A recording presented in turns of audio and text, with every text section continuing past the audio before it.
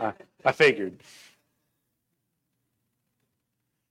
you have your Bibles, turn to Lamentations quickly here. While you're standing, I want to read my passage of Scripture, and then we'll pray.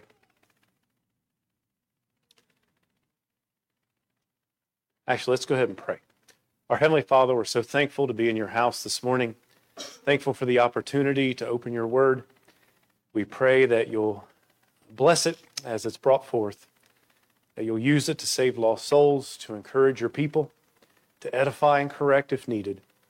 Pray for Pastor Holt. Pray that he'll feel better very soon. Pray for others that are sick. Think of my son. He's been sick for a few days. There's just been a lot of things going around, and we pray for healing. Pray for your churches as they assemble together today. Pray for those that will be standing behind the pulpit presenting your word. We ask you to forgive us of our sins, for it's in Jesus' name we pray. Amen. Go ahead and be seated, because before we read this, I got a little brief introduction.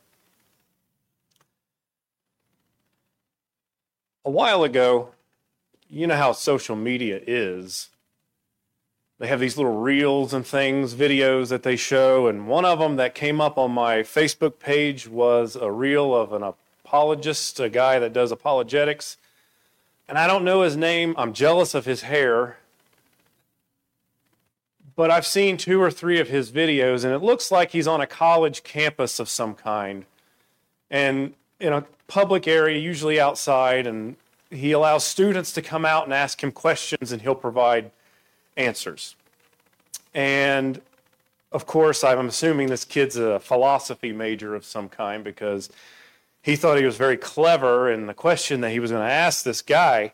And I'll give the gentleman credit for going out and putting himself in this position you don't know what questions are going to be asked. You have to be prepared to answer really anything. But I'm assuming that this kid was a philosophy major of some kind, and he thought he was really clever, and he kind of had a little bit of a smirk on his face as he was asking it. And the question that he asked was, if God is so good, why does he allow bad things to happen? You can also expound upon that when people usually ask, why does God allow bad things to happen to good people? And that might be a question that we've all faced from time to time, and this is certainly the question that was brought to this gentleman here on this college campus. And the kid asked his question. He had a little bit of a smirk on his face, and then he just walked away. Literally left the area and had no interest of hearing the response, because he thought, well, I put this guy in his place because he's not going to have an answer to this. And I don't really remember. I'll be honest with you, I watched the video, and it was only maybe 3 minutes long. And I wasn't terribly impressed with the answer, because, let's be honest, it's probably chopped up anyway, and I didn't get the full answer. To be honest with you, I have a problem with the question. That's not the right question to ask. Why does God allow bad things to happen? That's the wrong question. You're approaching this topic from a flawed question to begin with. If you look here in Lamentations chapter 3, we're going to read verse 22.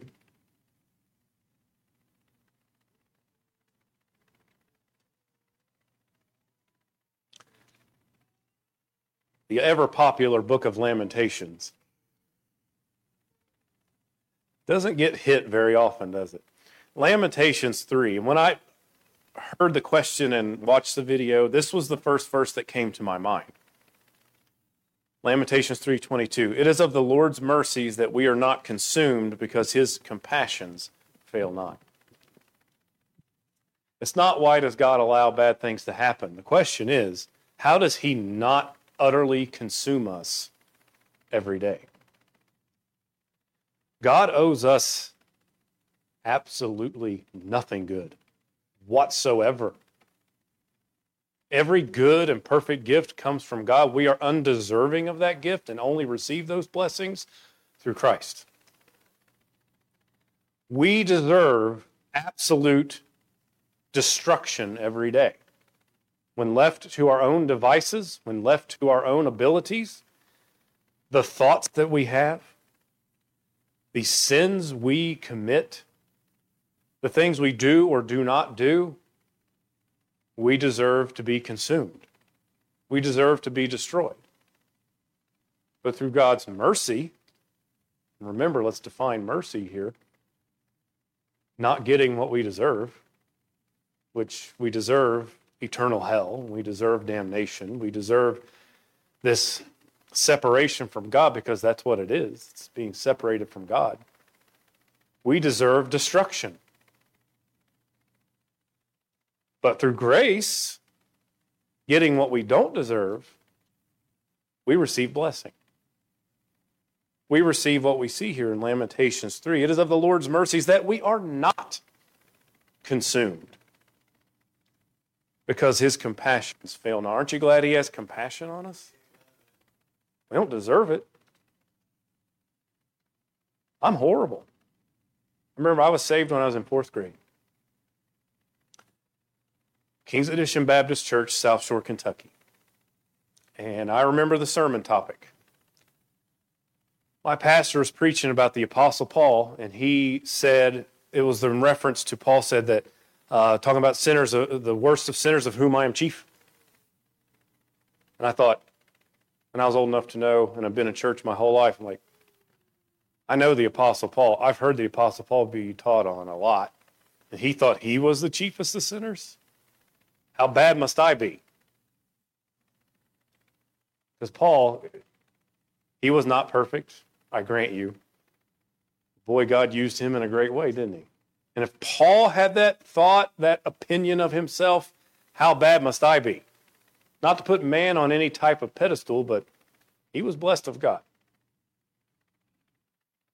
So I remember that distinctly. But to the ever-popular book of Habakkuk, you're going to wish Brother Brown was here this morning, because I'm turning all these rarely used books of the Bible. Habakkuk 3. We're going to read verses 17 through 19.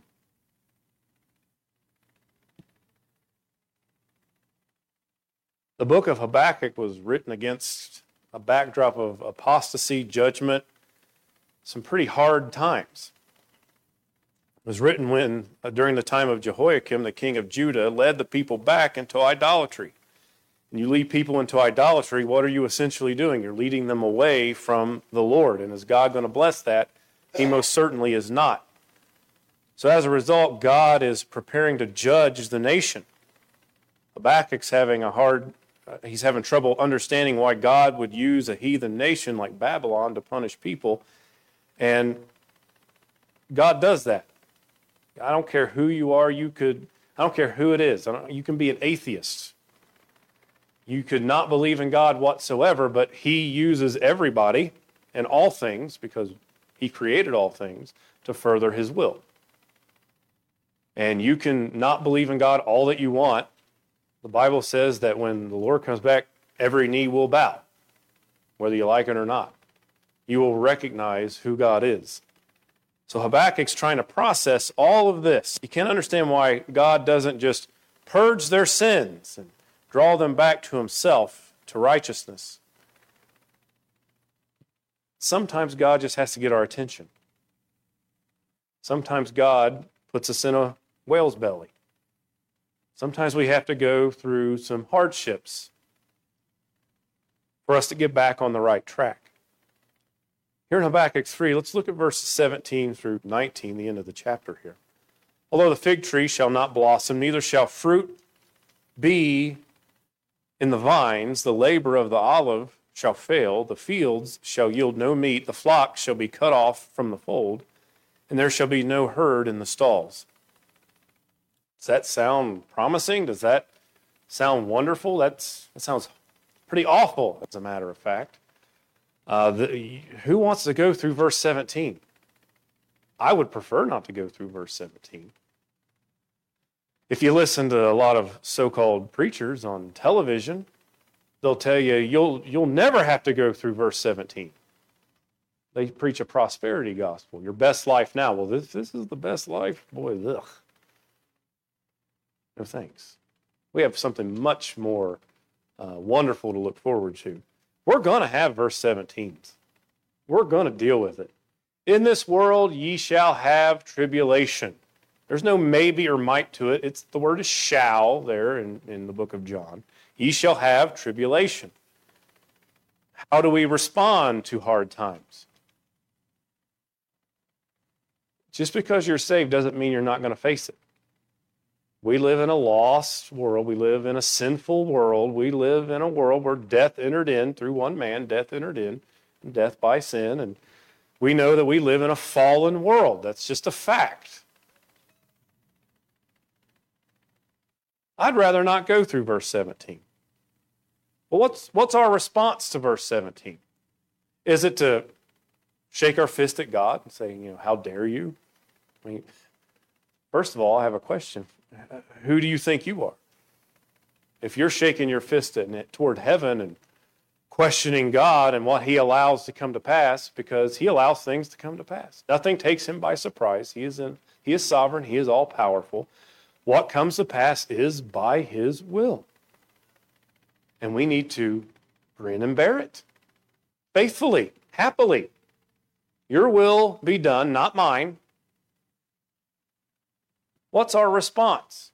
Is it to be like the young man who went to the gentleman on campus and said, why does God, if he's so good, allow bad things to happen? Are we to just start questioning everything God is and what he does? No. Habakkuk gives us a perfect response to hardship. Verse 18. Yet I will rejoice in the Lord. We just read verse 17, right? Sounds pretty rough. Now you get to verse 18. Yet I will rejoice in the Lord. I will joy in the God of my salvation. The Lord God is my strength, and he will make my feet like hinds' feet, and he will make me to walk upon mine high places. There's a few things we're going to look at as we contemplate Habakkuk 3, verses 17 through 19 this morning. But Habakkuk, the book, ends with thanksgiving, with rejoicing, with praise. Doesn't make a whole lot of sense in terms of the flesh. In terms of the flesh, we would be complaining and groaning and moaning and sighing. But Habakkuk's, what a wonderful example. Yet I will rejoice in the Lord. There's whatever suffering we're enduring, there's a purpose for it. I've known people, faithful people, go in for just routine procedures and end up in double bypass surgeries. And they don't plan on it. When they got up that morning, it was just going to be an in and out type thing. But thankfully, they anticipate those types of things and had a surgical team on standby, just in case something like that would happen. Especially if you're in an advanced age like the person I'm talking about was. And I was at the hospital. I was there with his wife and daughter and grandchildren that were there. And as soon as they made the announcement over the loudspeaker for, code blue or whatever it was, I don't remember the exact code, emergency bypass surgery, we knew exactly who they were talking about.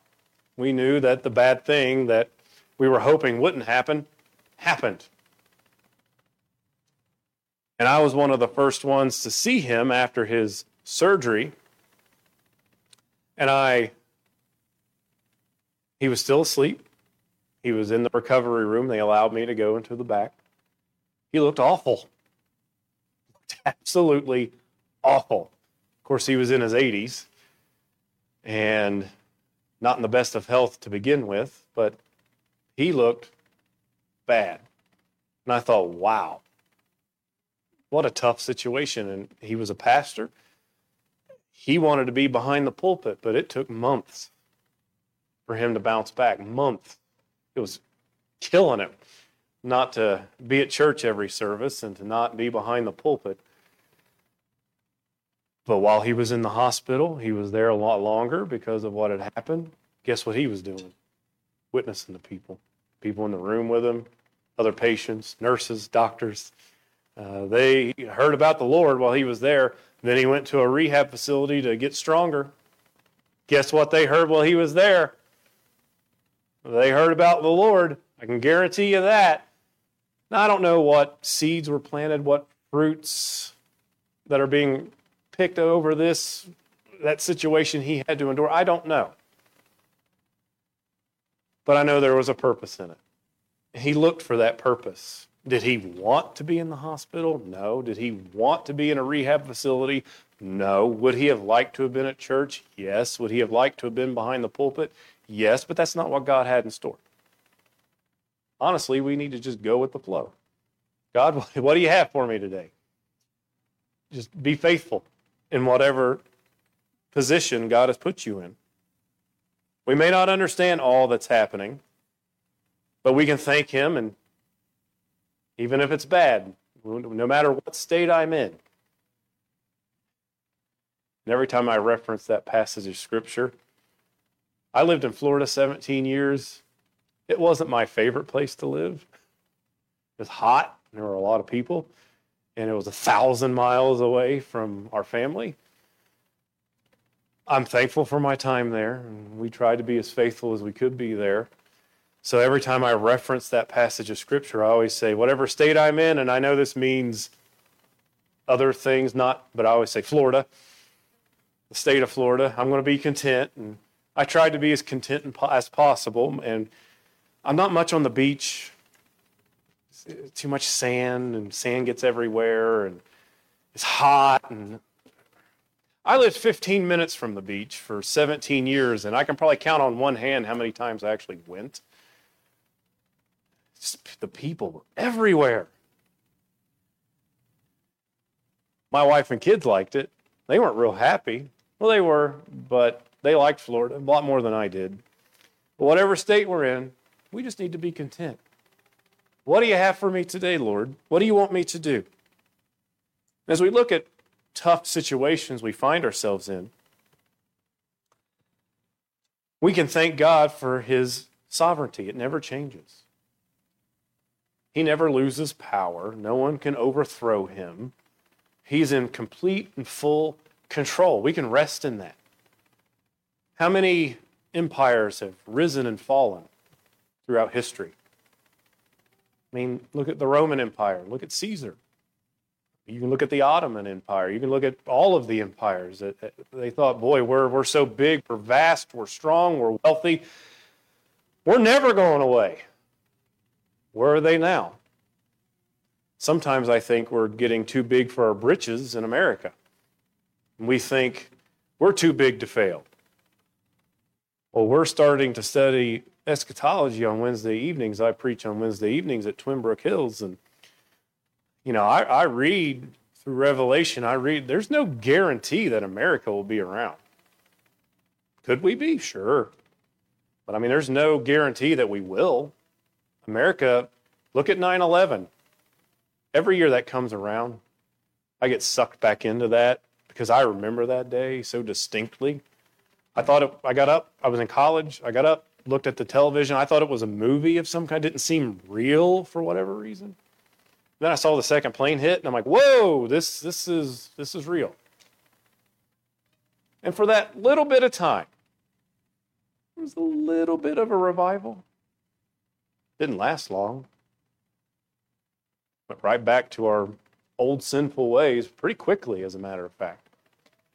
Then you had Hurricane Katrina come along and just decimate New Orleans and the state of Louisiana as a whole. Interestingly enough, I remember Katrina blew over top of Fort Myers, and I remember waking up in the middle of the night, and it was a little bit windy, and there was some rain, like a thunderstorm. That was Katrina blowing over. And I thought, well, that's it. I just rolled over and went back to sleep. We have afternoon thunderstorms that were worse than that. And once they got in the Gulf and picked up steam, destruction. We're not impervious And those things I honestly believe are God's judgment on this country. How do we expect to receive God's blessings when we are constantly removing him from public life? We're doing away with the Bible. We're doing away with prayer. The world wants nothing to do with God.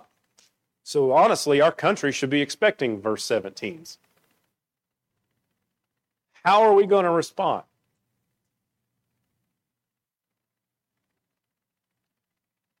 His sovereignty. Malachi 3:6 says, "For I am the Lord, I change not. Therefore, ye sons of Jacob are not consumed." Aren't you glad that our salvation is sure?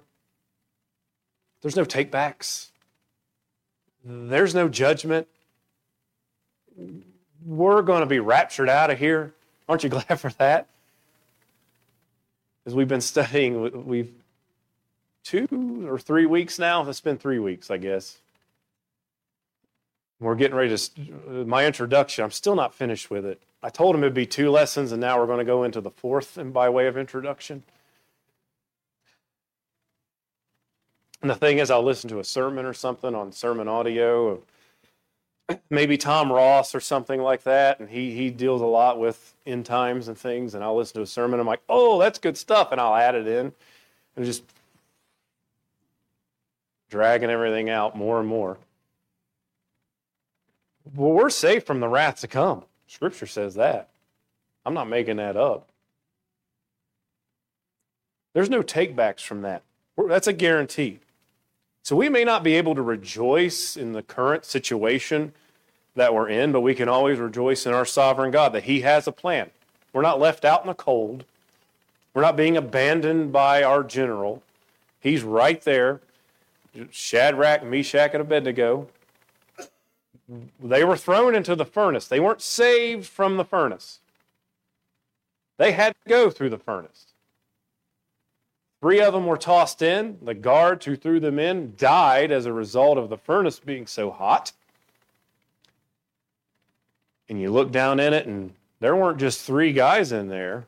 There were 4. One, like as to the Son of Man. That was the Lord with them in the fire. We have that same promise. That's the same God, the same promise. He's with us in the fire. We may be in a lion's den, but his presence can come and shut the mouths of lions. Angels, he has charge over his angels. We studied angels, this was a number of years ago, but they're all around us. They're here this morning.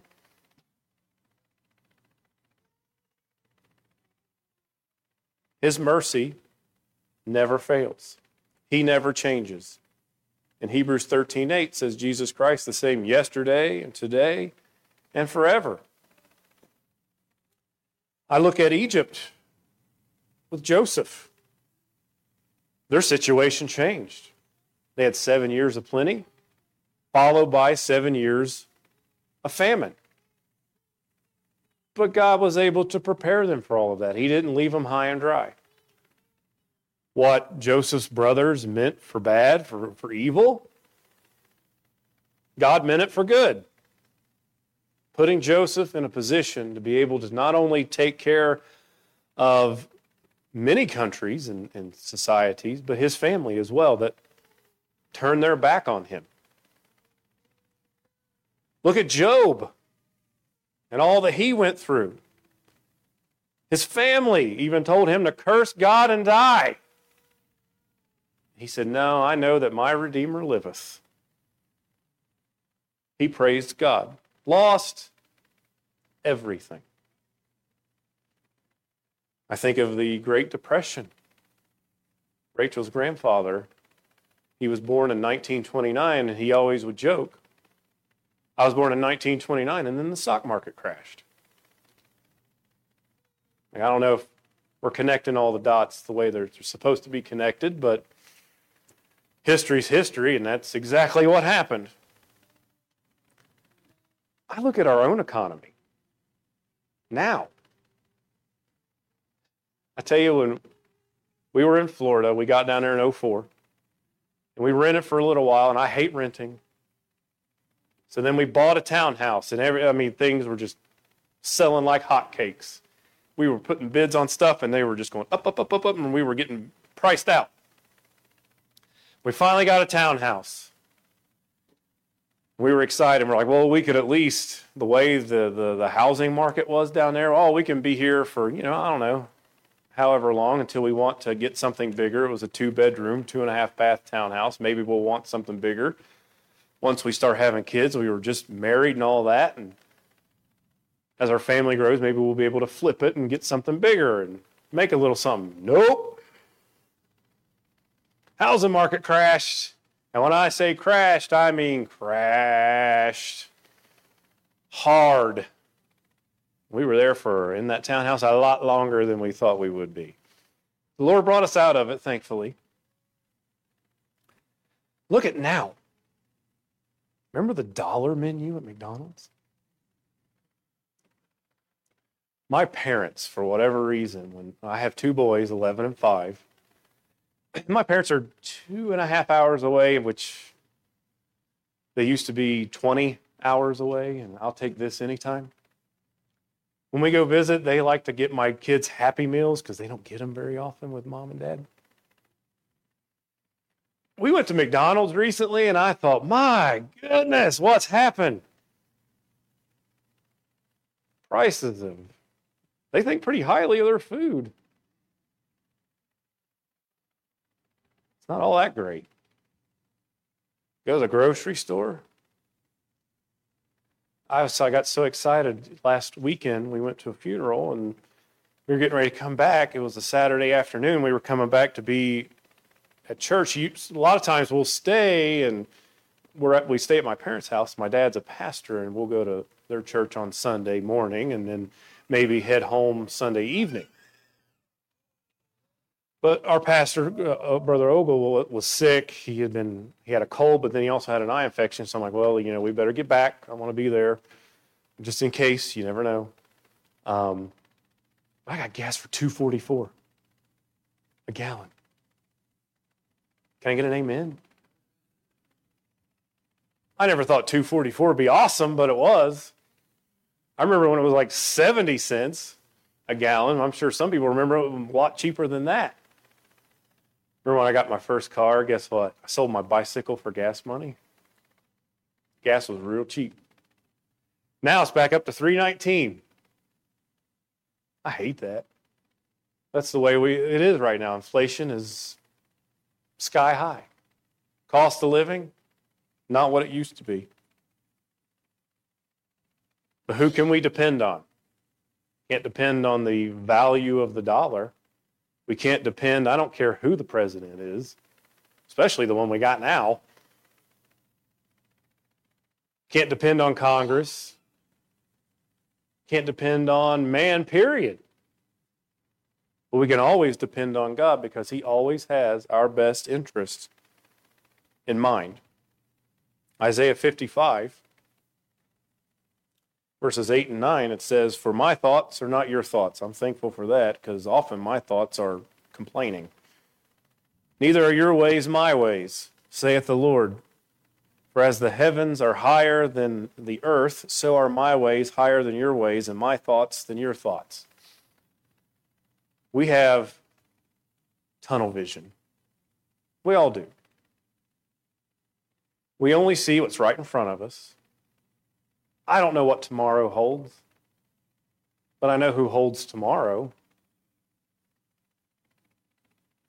God sees the big picture. He's sovereign. He is all-knowing. He knows exactly what's going to happen, when it's going to happen, because He's going to allow it to happen that way. We don't. All we can do, we can worry. We can fret. We can question God. He's not going to like that. You're going to be miserable. Just rely on Him. Lord, what are we doing here? What would you have me do? How can I glorify you today? No matter what I may be facing. I don't always have that point of view. I need to always have that point of view. But I don't always live it. In Jeremiah 29:11, for I know the thoughts that I think toward you, saith the Lord, thoughts of peace and not of evil, to give you an expected end. I don't know how anybody can read a passage like this and think we'll go through that tribulation period. Doesn't make sense. We're saved to the uttermost. You can't get any more saved than that. That's it. It's 100%. I'm thankful when I read this verse, for I know the thoughts that I think toward you. I know what they should be. I know what they were. How are we not consumed? But through the shed blood of Christ and the moving of the Holy Spirit, now those thoughts are thoughts of peace and not of evil, to give you an expected end. And a very popular verse here, Romans 8:28, and we know that all things work together for good to them that love God, to them who are the called according to his purpose. So no matter how things may appear, God is still in control, and he knows best, and always does what's right. Always. We don't always, but God does. If this is how we believe, then we can live out 1 Thessalonians 5, verses 16 through 18. Rejoice evermore. It doesn't just say rejoice in the good things and in the good times. It says rejoice evermore, all of the time. Pray without ceasing. Because if you believe God is sovereign and in control and never changes and has our best interest at heart, we'll pray. Lord, please fill me with your presence. Calm me down. I'm like a lot like my dad. That's changed over the last few years, but I used to be, if I didn't have something to worry about, that would have me worried. What am I not seeing? What am I missing? I should be worried over something. But that's not how it's supposed to be at all. In verse 18 here it says, in everything, give thanks. For this is the will of God in Christ Jesus concerning you. But we also see in our text, Habakkuk 3 and verse 18, yet will I rejoice in the Lord. I will joy in the God of, what's that word? My salvation. We can thank God, his salvation never ceases. Things might get bad in life. We may deal with physical issues or monetary issues or economical or emotional issues, or I don't care, insert whatever you want there. Whatever problems you may be dealing with, none of those things affects our salvation. Our salvation doesn't depend on things going well. Salvation rests solely on the grace and power of God. To say life is uncertain, that's an understatement. One phone call from a doctor can change your whole life. I mentioned just a few moments ago how last weekend we went to a funeral. And it was the funeral, I've mentioned this in Sunday school, but it's worth mentioning here, of a pastor friend of mine. He was 71, Pete Horn, pastored Johnstown Baptist Church for 31 years. He was my Sunday school teacher when I was a kid. And then he went to go pastor a church. He went to the doctor because he wasn't feeling great. Thought that he might have some internal bleeding. Just going to try to find it, figure it out, fix it. Goes, they run scans and tests and things. Cancer. All over the place. Everywhere. Even towards the end was going into his brain, and he was not making a whole lot of sense some of the time. That was not what he was expecting. at all.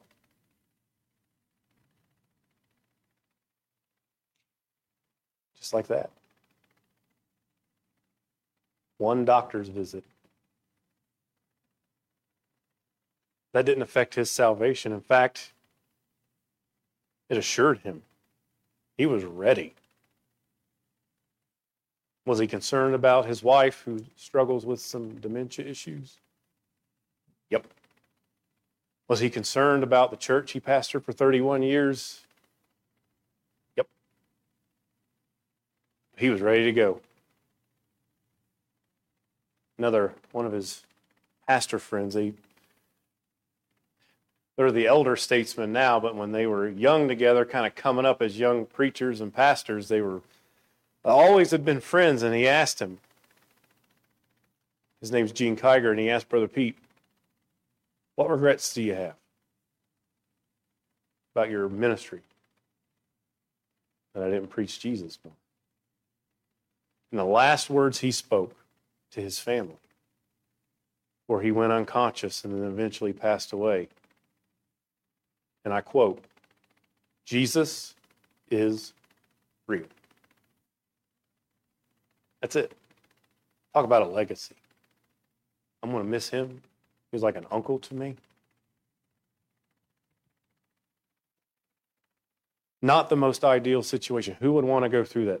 The pain, physical pain, emotional pain he was enduring with the cancer and leaving his family. But he was at peace about the whole thing because he knew the peace of the Lord.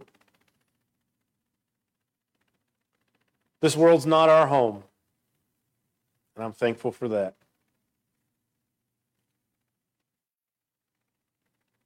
And lastly here, in verse 19 of our text in Habakkuk, the Lord God is my strength, and he will make my feet like hinds' feet, and he will make me to walk upon mine high places. Thank God his strength never collapses. We may get weak. We may get physically weak. We may get spiritually weak. We may get emotionally weak. But we see here, the Lord God is my strength. Apostle Paul said, when I am weak, then I am strong in the Lord. When we are drained of our own strength and wholly relying on the Lord, that's when we are at our absolute strongest. Anything we hope to accomplish, any faithfulness we hope to have in the things of God is going to have to come from his strength and not our own. Philippians 4:13, I can do all things through Christ, which strengtheneth me. He just keeps on strengthening us. He enables us. When we can't go on, he helps us. When we're in a deep valley, there he is with us. His rod and his staff, they're comforting us. We see here in this verse in Habakkuk, hinds feet. That speaks of grace and agility and swiftness. We wouldn't have any of those things if not for him. High places speaks of the mountaintops, where the deer is free from the dangers below. Without him, we would not have that. Habakkuk is telling us that God enables him to rise above his circumstances. And God gives him strength to stand above the battle and enjoy freedom in the Lord. God turns my doubts into shouts. He gives me peace in the midst of my problems. It's exactly what he did for Job in Job 1, verse 20. Then Job arose and rent his mantle and shaved his head and fell down upon the ground and worshipped and said, naked came I out of my mother's womb, and naked shall I return thither. The Lord gave, and the Lord hath taken away. Blessed be the name of the Lord. Can you imagine enduring what Job endured and saying, blessed be the name of the Lord? We stub our toe and we about lose it. I'm working, my oldest, I'm working on him. He needs to relax. He's a lot like me in a lot of ways. He can get bent out of shape pretty quick.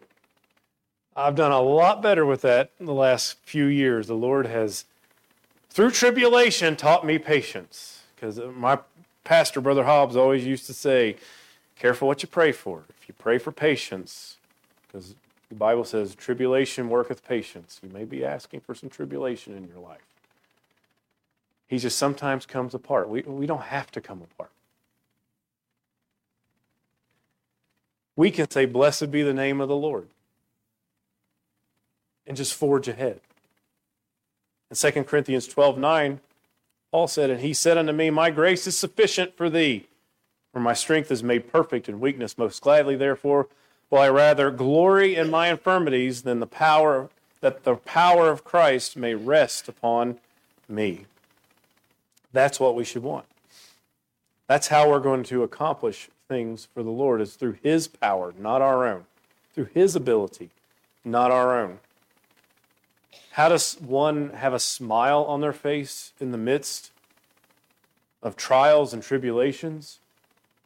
Because they're wholly trusting on the Lord. It's the only way.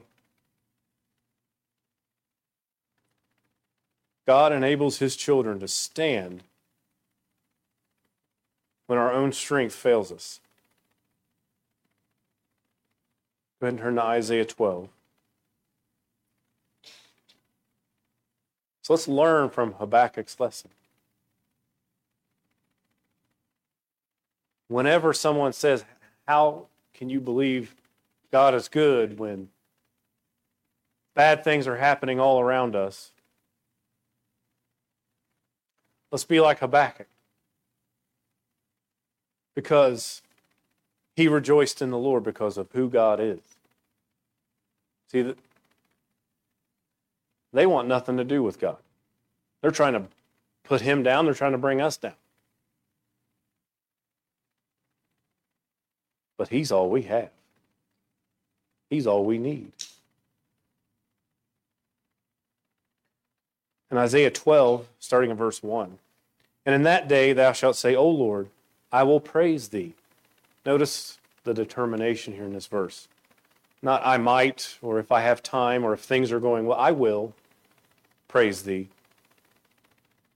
Though Thou wast angry with me, Thine anger is turned away, and Thou comfortest me. Behold, God is my salvation. I will trust and be not afraid. For the Lord Jehovah is my strength and my song. He also is become my salvation. We're not our own salvation. Not of works of righteousness which I have done. All of our righteousnesses are as filthy rags. We can do nothing. We cannot save ourselves. We are dead in sin. Period. But He is our salvation. We have nothing to fear. We have nothing to complain about. And every reason to be thankful. Lastly, in Psalm 118. What a powerful verse this one is, and perfect verse to end with. Verse 6, Psalm 118, verse 6. The Lord is on my side. I will not fear. What can man do unto me? Doesn't matter. Though they slay me, it's irrelevant. Absent from the body, it's present with the Lord. They could kill us. And the world doesn't want us. The world doesn't want God. The world doesn't want churches. The world doesn't want God's word. The only people that anybody can ever say anything about is Christians. Everybody else is off limits. Christians are fodder, fair game. They mock us, they make fun of us. We're right-wing, Bible-clinging wackos. I don't know, whatever they call us. That's fine. I've been called worse. I'll take it. If that's all they got, y'all cling to your Bible? Yeah. Y'all cling to God? Yeah. That's supposed to be an insult? Honestly, if people say that about you, that's a compliment. They mean it for insult, but it's a compliment. Who cares what they can do? Maybe they will round us up one day and start killing Christians in America. I have no idea. All I know is that perilous times are going to come and things are going to wax worse and worse. People deceiving and being deceived. That's all I know. Hope the Lord comes back soon, sooner rather than later. But it's not out of the realm of possibility in this country that they're going to come start padlocking church house doors. I remember growing up, Bible conferences, especially in the 90s, when I was a teenager, and preachers would come and say, don't be surprised if you come to church one day and you find a padlock on the door. And I thought, that's just crazy talk. We live in America. We have freedom here. Freedom of religion, freedom of assembly. They're not. COVID hits, and police are sitting in parking lots making sure people don't go to church. That happened. They go to pastors' houses where they're having home Bible studies and arresting pastors. That happened. You try to just have a service everybody sits in their cars out in the parking lot and have a service that way. And the police are threatening to arrest everybody. That happened. Here. Is it really that far-fetched? So my admonition is, be ready. If we're faced with that, if they put a padlock on the door, will we still find a place to assemble, whether it's in a home, whether it's in a cave? I don't care where. Will we do it? Will we remain faithful? That type of trial may come, and we need to glorify God in it and still do what we're supposed to do. Let's bow our heads to be dismissed. Then you can come and we'll sing a song. Our Heavenly Father, we're so grateful for your goodness, for your mercy, for your grace. We don't deserve it. But through your Son, we've been given eternal life. We have exceeding great and precious promises. We know that whatever situation we find ourselves in, it's through your will that these things take place. We pray that we will look to you, make you preeminent, put you first in all things. Look to you for strength. Look to you for guidance. Thankful for the opportunity to be here this morning. Pray for Pastor Holt. Help him to feel better, get over this sickness. For all the others that are sick and not feeling well today. There are so many going through these physical ailments. We lay them all at your feet and ask for divine healing. We're thankful you're the great physician. We're thankful you are our sovereign God and in control of all things. We pray that no matter what state we are in, we're content and looking for ways to serve you. Be with us as we leave here today. Guide us back to your house tonight, wherever that may be. We pray that everything that's said and done will redound to your honor and glory. For it's in Jesus' name we pray. Amen.